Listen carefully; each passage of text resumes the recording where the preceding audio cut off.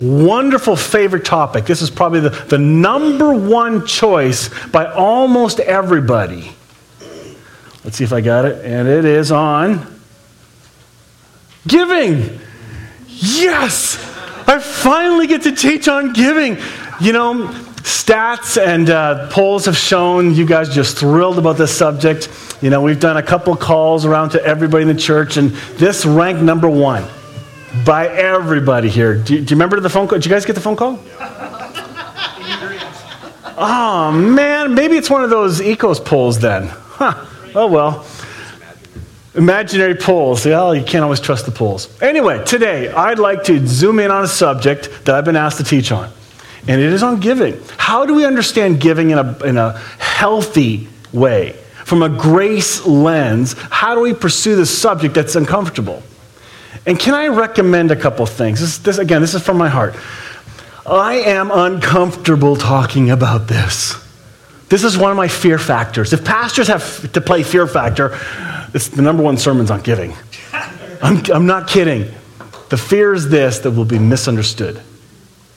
I don't want to be misunderstood, but if you've been a part of this church long enough, you know my heart. If you're new to the church, listen carefully to the intent of what I'm trying to say today.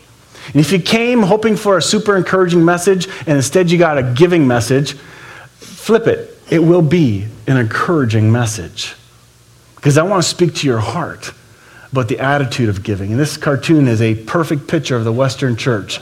And how, actually, there should be two hands up. One's a cell phone, one's a wallet. But anyway, it's very funny. So, I'd like to look into some flawed understandings about giving. Let's look back for a moment at two cities that were destroyed.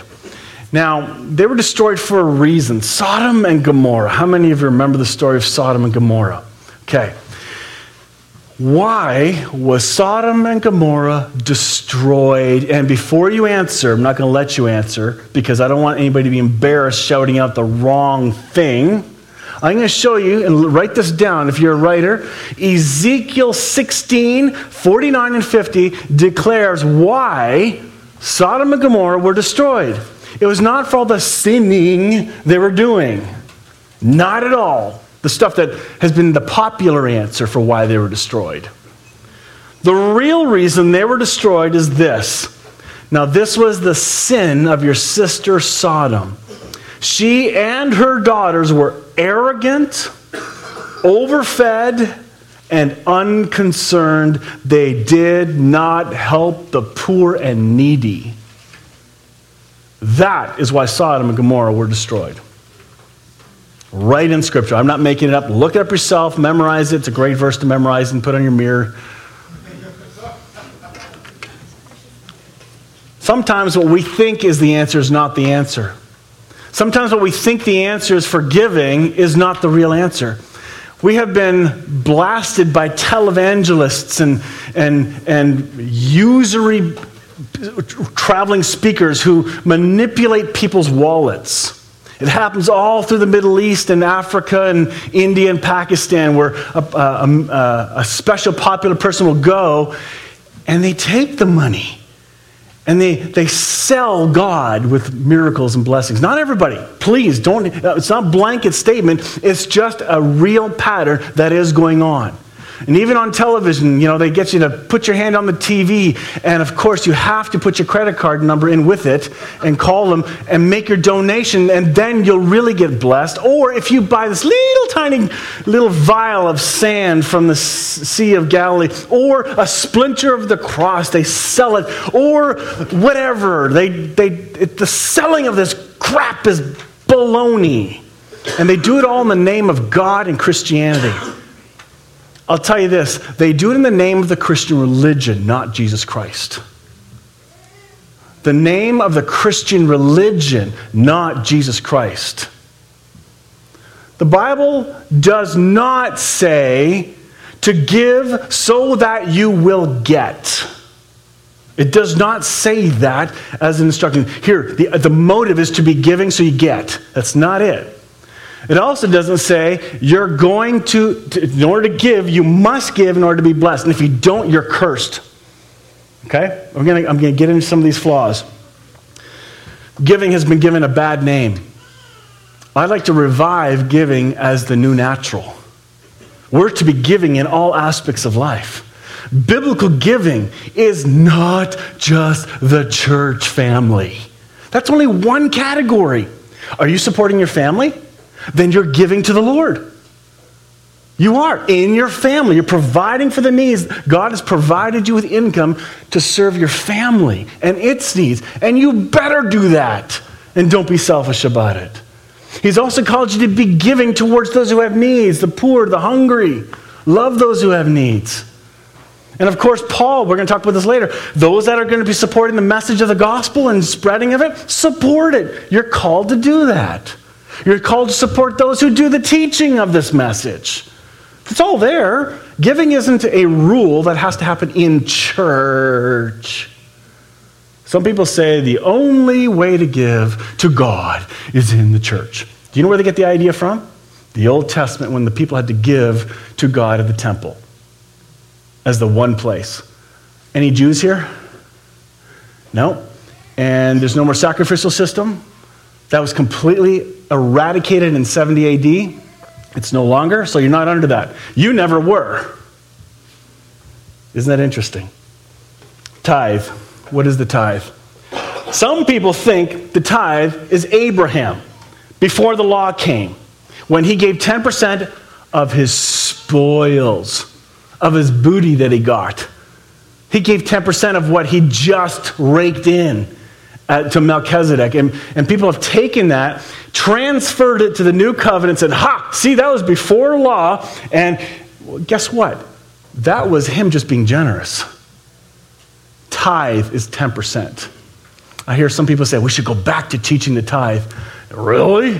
You want to go back to the tithe? If you really want to do tithe, you have to also add in all the other offerings and taxes, and it equals to about 30% of your income right off the top. Do you want to go back to the tithe? Sign me up. Anybody? Anybody? Didn't think so. So, be careful what you wish for. Abraham only gave of the spoils of war. Then, when you finally hear about the tithe that the church typically talks about, it comes from the law. And here's what happened. Israel's divided into 12 tribes. Each of them were given land except one, so they could take care of themselves and create an economy within their own tribes and share with the other tribes. It was incredible, except one tribe. They were called to serve the Lord. In order to support them, all the tribes had to give of their the bounty of their crops. They had to give to support them because they couldn't go out and work. They were doing the work of the Lord, taking care of the temple, doing the teaching, doing the sacrifices, all the stuff of the law, making sure everything's fine. And they had families to raise too. So everybody was supporting. It was a community effort. Can you see that? It was the community supporting itself. And there is a parallel today in that. In the local church. If you want to see a parallel, there is one to be seen. My job, for one, is to spend time serving you and loving you and teaching and developing leaders and all that kind of stuff. So the group needs to support the work that I do. I have a right to ask for that. The scriptures talk about it. I'll point it out later and gently emphasize it. But anyway, you know what I'm saying. It was a joke. Lighten up. Giving's a happy subject, remember? So there was a system in place in the Old Testament that provides for everybody. In that temple system was also the way to provide for the needy. It was all taken care of through that system. But that was a Jewish system only. Okay? Doesn't mean principles can't transfer. Doesn't mean it can't be encouraging later and what can we take from it in the new covenant. Doesn't mean that you can't. But you don't make it a law. You cannot. The law was given. It was meant for celebrations and feasts. Then you have the covenants, new and old. The old covenant system was like this. If you obey, you'll be blessed. You disobey, God's going to get you. Good Italian. Just trying to think of the Italian voice. I didn't do it very well, but you know what I'm saying. That is the old covenant way for the Jews. The new covenant way is God has blessed you, period. And you are all under the new covenant. You are all under the covenant of grace. You have been blessed with all that you need. You've been given everything you need in Christ to be right, to be righteous, to be clean. Like that song we just sang, forgiven. You're accepted. That alone should cause the joy of your heart to bubble up and go, wow, I got a good God. Wow, and I'm with good people. This is amazing. Tremendous joy in that. An unexpected argument for the new versus old, but it is not the issue. What is not at issue is whether a Christian should or should not give, but rather how we should give. Now that we know we are under grace and free from the law of the old covenant. You always were free from the law of the old covenant, but you're under grace. So ask yourself this question. Why, if it does, why does this subject irk you if it does? It's a good question to ask. Why does it bug you? Could it be you don't like to be told what to do? There's a great chance that's your primary one. Or is it because I know I should be giving more, but I don't and I feel guilty? I don't know. Why does it bug you when things are talked about money? It's probably the most uncomfortable subject in the church at large. That's why it's so hard for me to talk about it. But I don't want to be uncomfortable because it is the DNA of Jesus living in you to just be a generous person and all the needs that are there. So if that's the case, then it shouldn't be an issue. You should go, oh, okay, let's learn about what it means to give under grace. How can I live out? And am I living out the way I need to? And if I'm not, oh my goodness, I just got a revelation of how I can. That's exciting. Instead of, crap, he just told us more stuff to do. That's not it. If you hear that, that's not my heart. My heart is instead to say, let's become the grace generous people we say we are. Be who we are, because this message we have to share is not just for Hope Fellowship. It's to start going out and beyond. I just came back from Mexico, and Steve McVeigh was talking about the Ministry of Grace Walk and its direction. And man, this thrills me, which is parallel to what our leadership team is talking about here at Hope Fellowship, and that's this. We've been talking about going deeper and deeper and deeper. Know your identity. Go deeper. Oh, deeper. No, let's go deeper. And we go deeper into study. Isn't that wonderful? Praise the Lord, I'm a good person. Oh, praise God. Yay. Keep telling me more good about me. No, that's nice, but deep is good. We now need to go wider. Go beyond the church.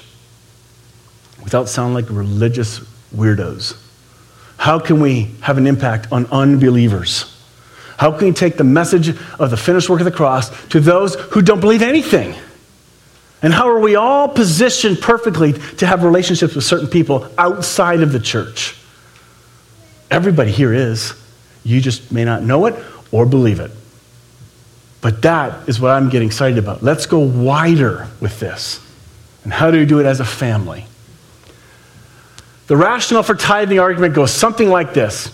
Abraham is the father of all who believe. Abraham paid tithes. He didn't. Abraham paid the tithe before the law was introduced. It wasn't called a tithe. He just gave 10%. Tithing is a pre-law and therefore still applicable. Folks, tithing issue was under the law only. As a law, you must tithe. And that was 10% of your income. Now, let me give you a heads up. There's nothing wrong with this. I give 10%. That is mine. Now, because I grew up with a legalistic picture, that's where I got it from initially. But I came to a place where I had to really question it because I realized I was being legalistic. And then now I realize this is my heart offering. This is from who I am so that the work can be done. And that is my heartbeat. Not because I have to, because I want to. And here's what it is. The more I get to know my Lord, the more I see the work going on all around me, I'm excited to give to those things that produce fruit for the gospel of grace. That's what I want to invest in. And anything that's more legalistic, I've stopped giving to. And by the way, the church is not the only place to give to. There are other ministries that are worth supporting. Support where you're fed. This is important for those that come here. It's good. But this is not the only place. There are other people you want to bless and encourage. Fantastic. Go do that. Any church that says, you must give here first, that's a control freak. Instead, I want you to hear the heart for Hope Fellowship at least. And if you're watching this online, wherever you go to church, if you're in a small group, support it. If you're supporting a ministry, go support it. But for Hope Fellowship, if you're here, support it. Because this is your family. And there's no God club that you're getting smacked over the head with. It's a grace encouragement. Big difference in attitude. What else? Reasons some give. Some people give as insurance. God will get me if I don't. Really? That's a perception. And another one, investment. God will bless me if I do.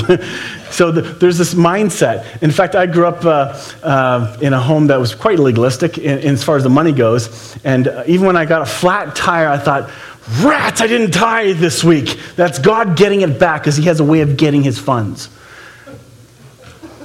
What? That's what I really, really believed. And there are many, many who do. You may laugh because maybe this church is already far more on the journey of grace and freedom than many others. But that is a real thought of some people. That is not grace. It has to come from the heart. And we're going to show you from Scripture what that looks like. An unexpected argument. There are many who come to understand the new covenant and grace, think that it's progression. Once under law, now we're under grace. But you have always been under grace. You have never been under law. You may have bought into legalism and placed yourself under it, but you were never under it. And I think those of us who have been exposed to legalism that way, we have the hardest time unlearning. The people outside the church have no hard time unlearning religion. They hear good news and they'd eat it up. I happen to have an awesome opportunity with the fire department chaplaincy and the funeral home chaplaincy to constantly meet unchurched people. People who don't yet believe or believe but don't recognize the belief that's already there. It's fun to kind of put a hook in and draw out more and more of what's really going on in their hearts and help them. Really what they're doing is they're comparing religion to faith. So I use the term, they're far more spiritual than they want to admit. They're not religious, but they have a spiritual hunger, which comes from their identity of who they are. Love is the key. Love is the motivator. Love works in and through you. That is the argument. It's not about how much, the amount, but it is why. Why do you give? Why do you give to whatever? I give to my family because I want them to eat. I want them to live in a home. I want the lights on. I want them to enjoy life and experience things for joy. And it's good to do that. Same thing in the church. I give because I want this church to become alive more and more. I want it built up so that we can go do more than we do instead of just maintain. And that's my heart for you guys.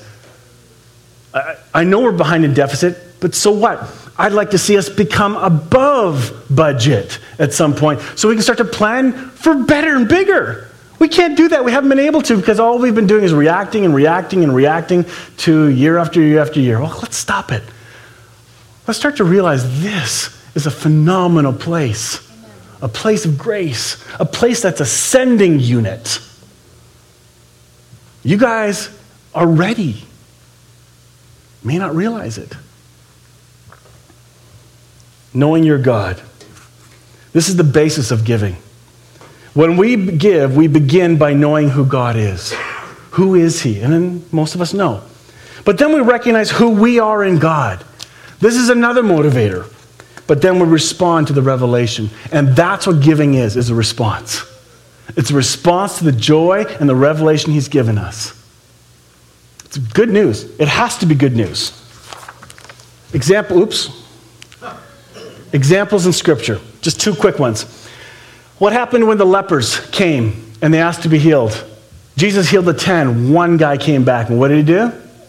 Thanked. That was a response. Thanksgiving.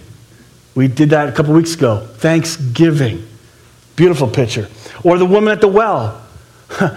Here's a woman who'd been divorced, is in a relationship now, and Jesus comes in knowing full well all of her crud and just loved her through and through.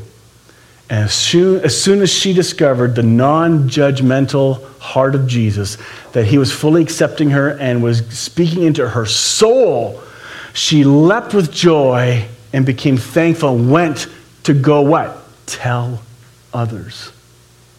This is beautiful evidence of knowing Christ is active in our lives and the revelation of his love for us. Is telling people. I'm not talking about going door to door. It's about in the relationships you have, begin to express the joy in an authentic way, not a religious way, in an authentic way. It's powerful. What does Scripture have to say? Let's take a look at some Scriptures, because I think Scripture can speak to your heart better than what I can. Proverbs, Old Covenant. Honor the Lord from your wealth and from the first of all your produce, so that your barns will be filled with plenty and your vats will overflow with new wine. My son, do not reject the discipline of the Lord or loathe his reproof. Without even using the Bible, okay, you can look at our culture and principles of financial wealth. It is from the very beginning, the top crust, you put your giving money aside and your savings money. Every smart financial planner will encourage you to have charity giving and savings out of all your income off the top, because they know you won't do it on the end part. Do it off the top as a discipline. It's a wise thing to do. Family budgeting.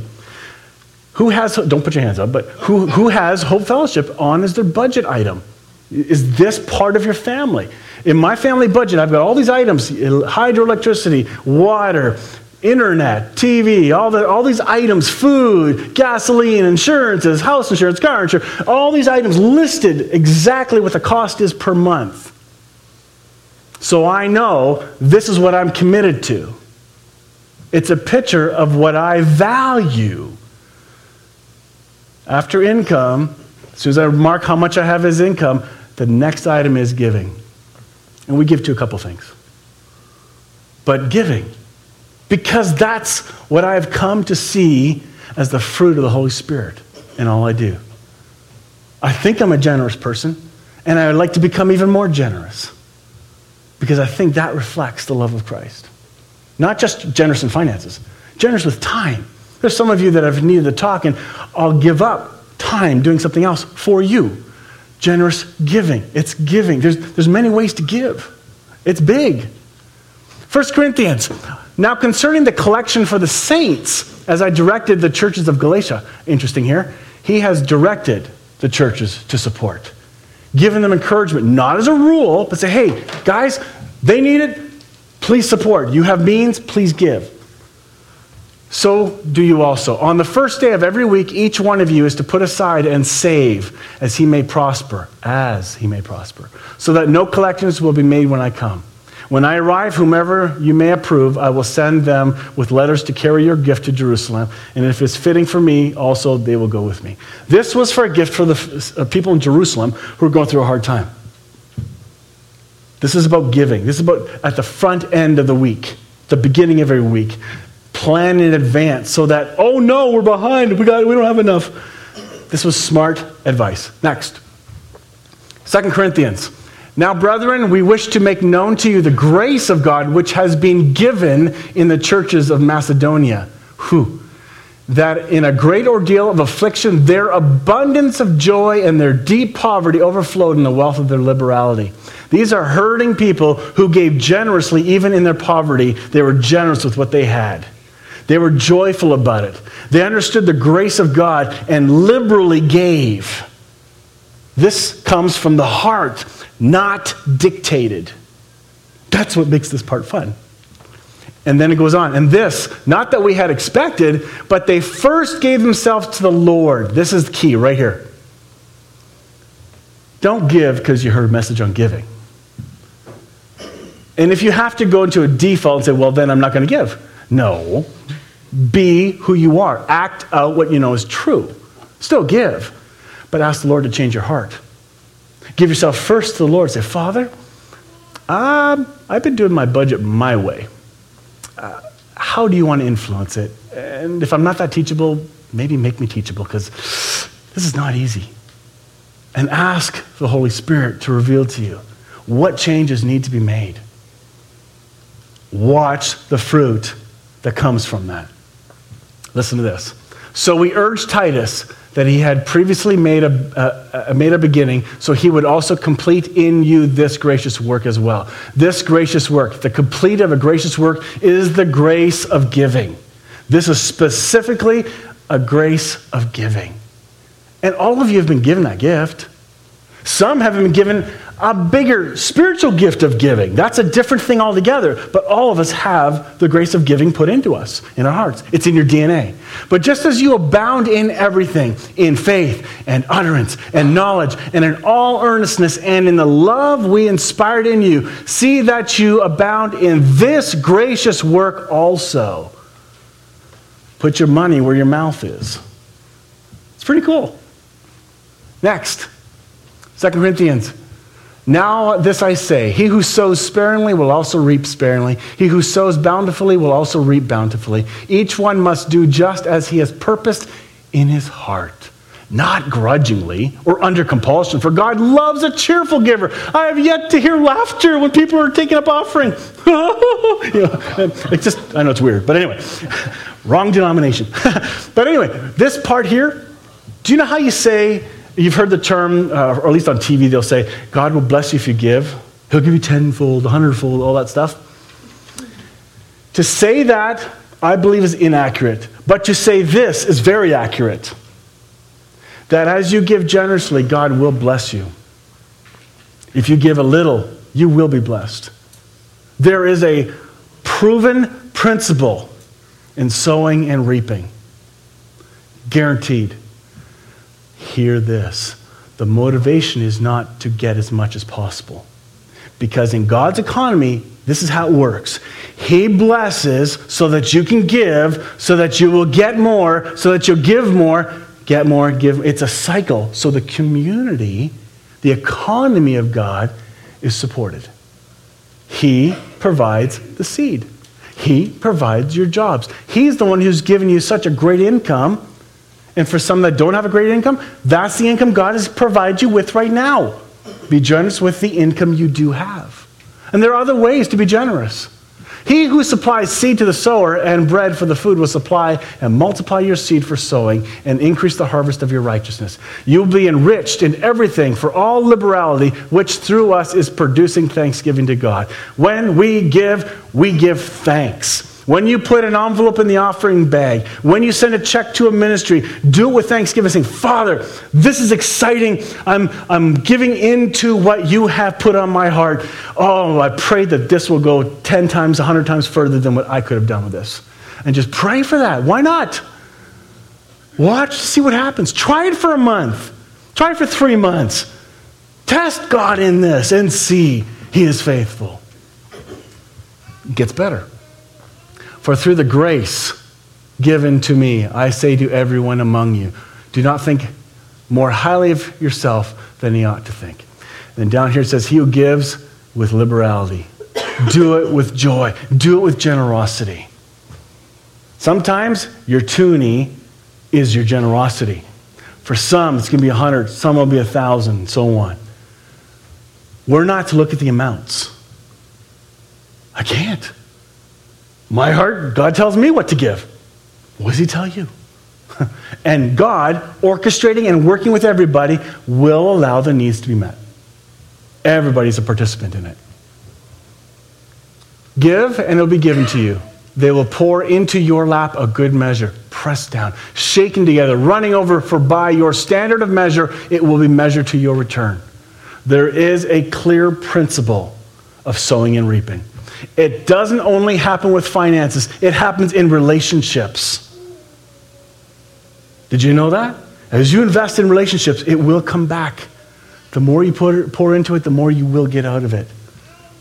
Where giving is framed as both an act of trusting in the grace of God, that sowing grace escalates grace without being a slot machine.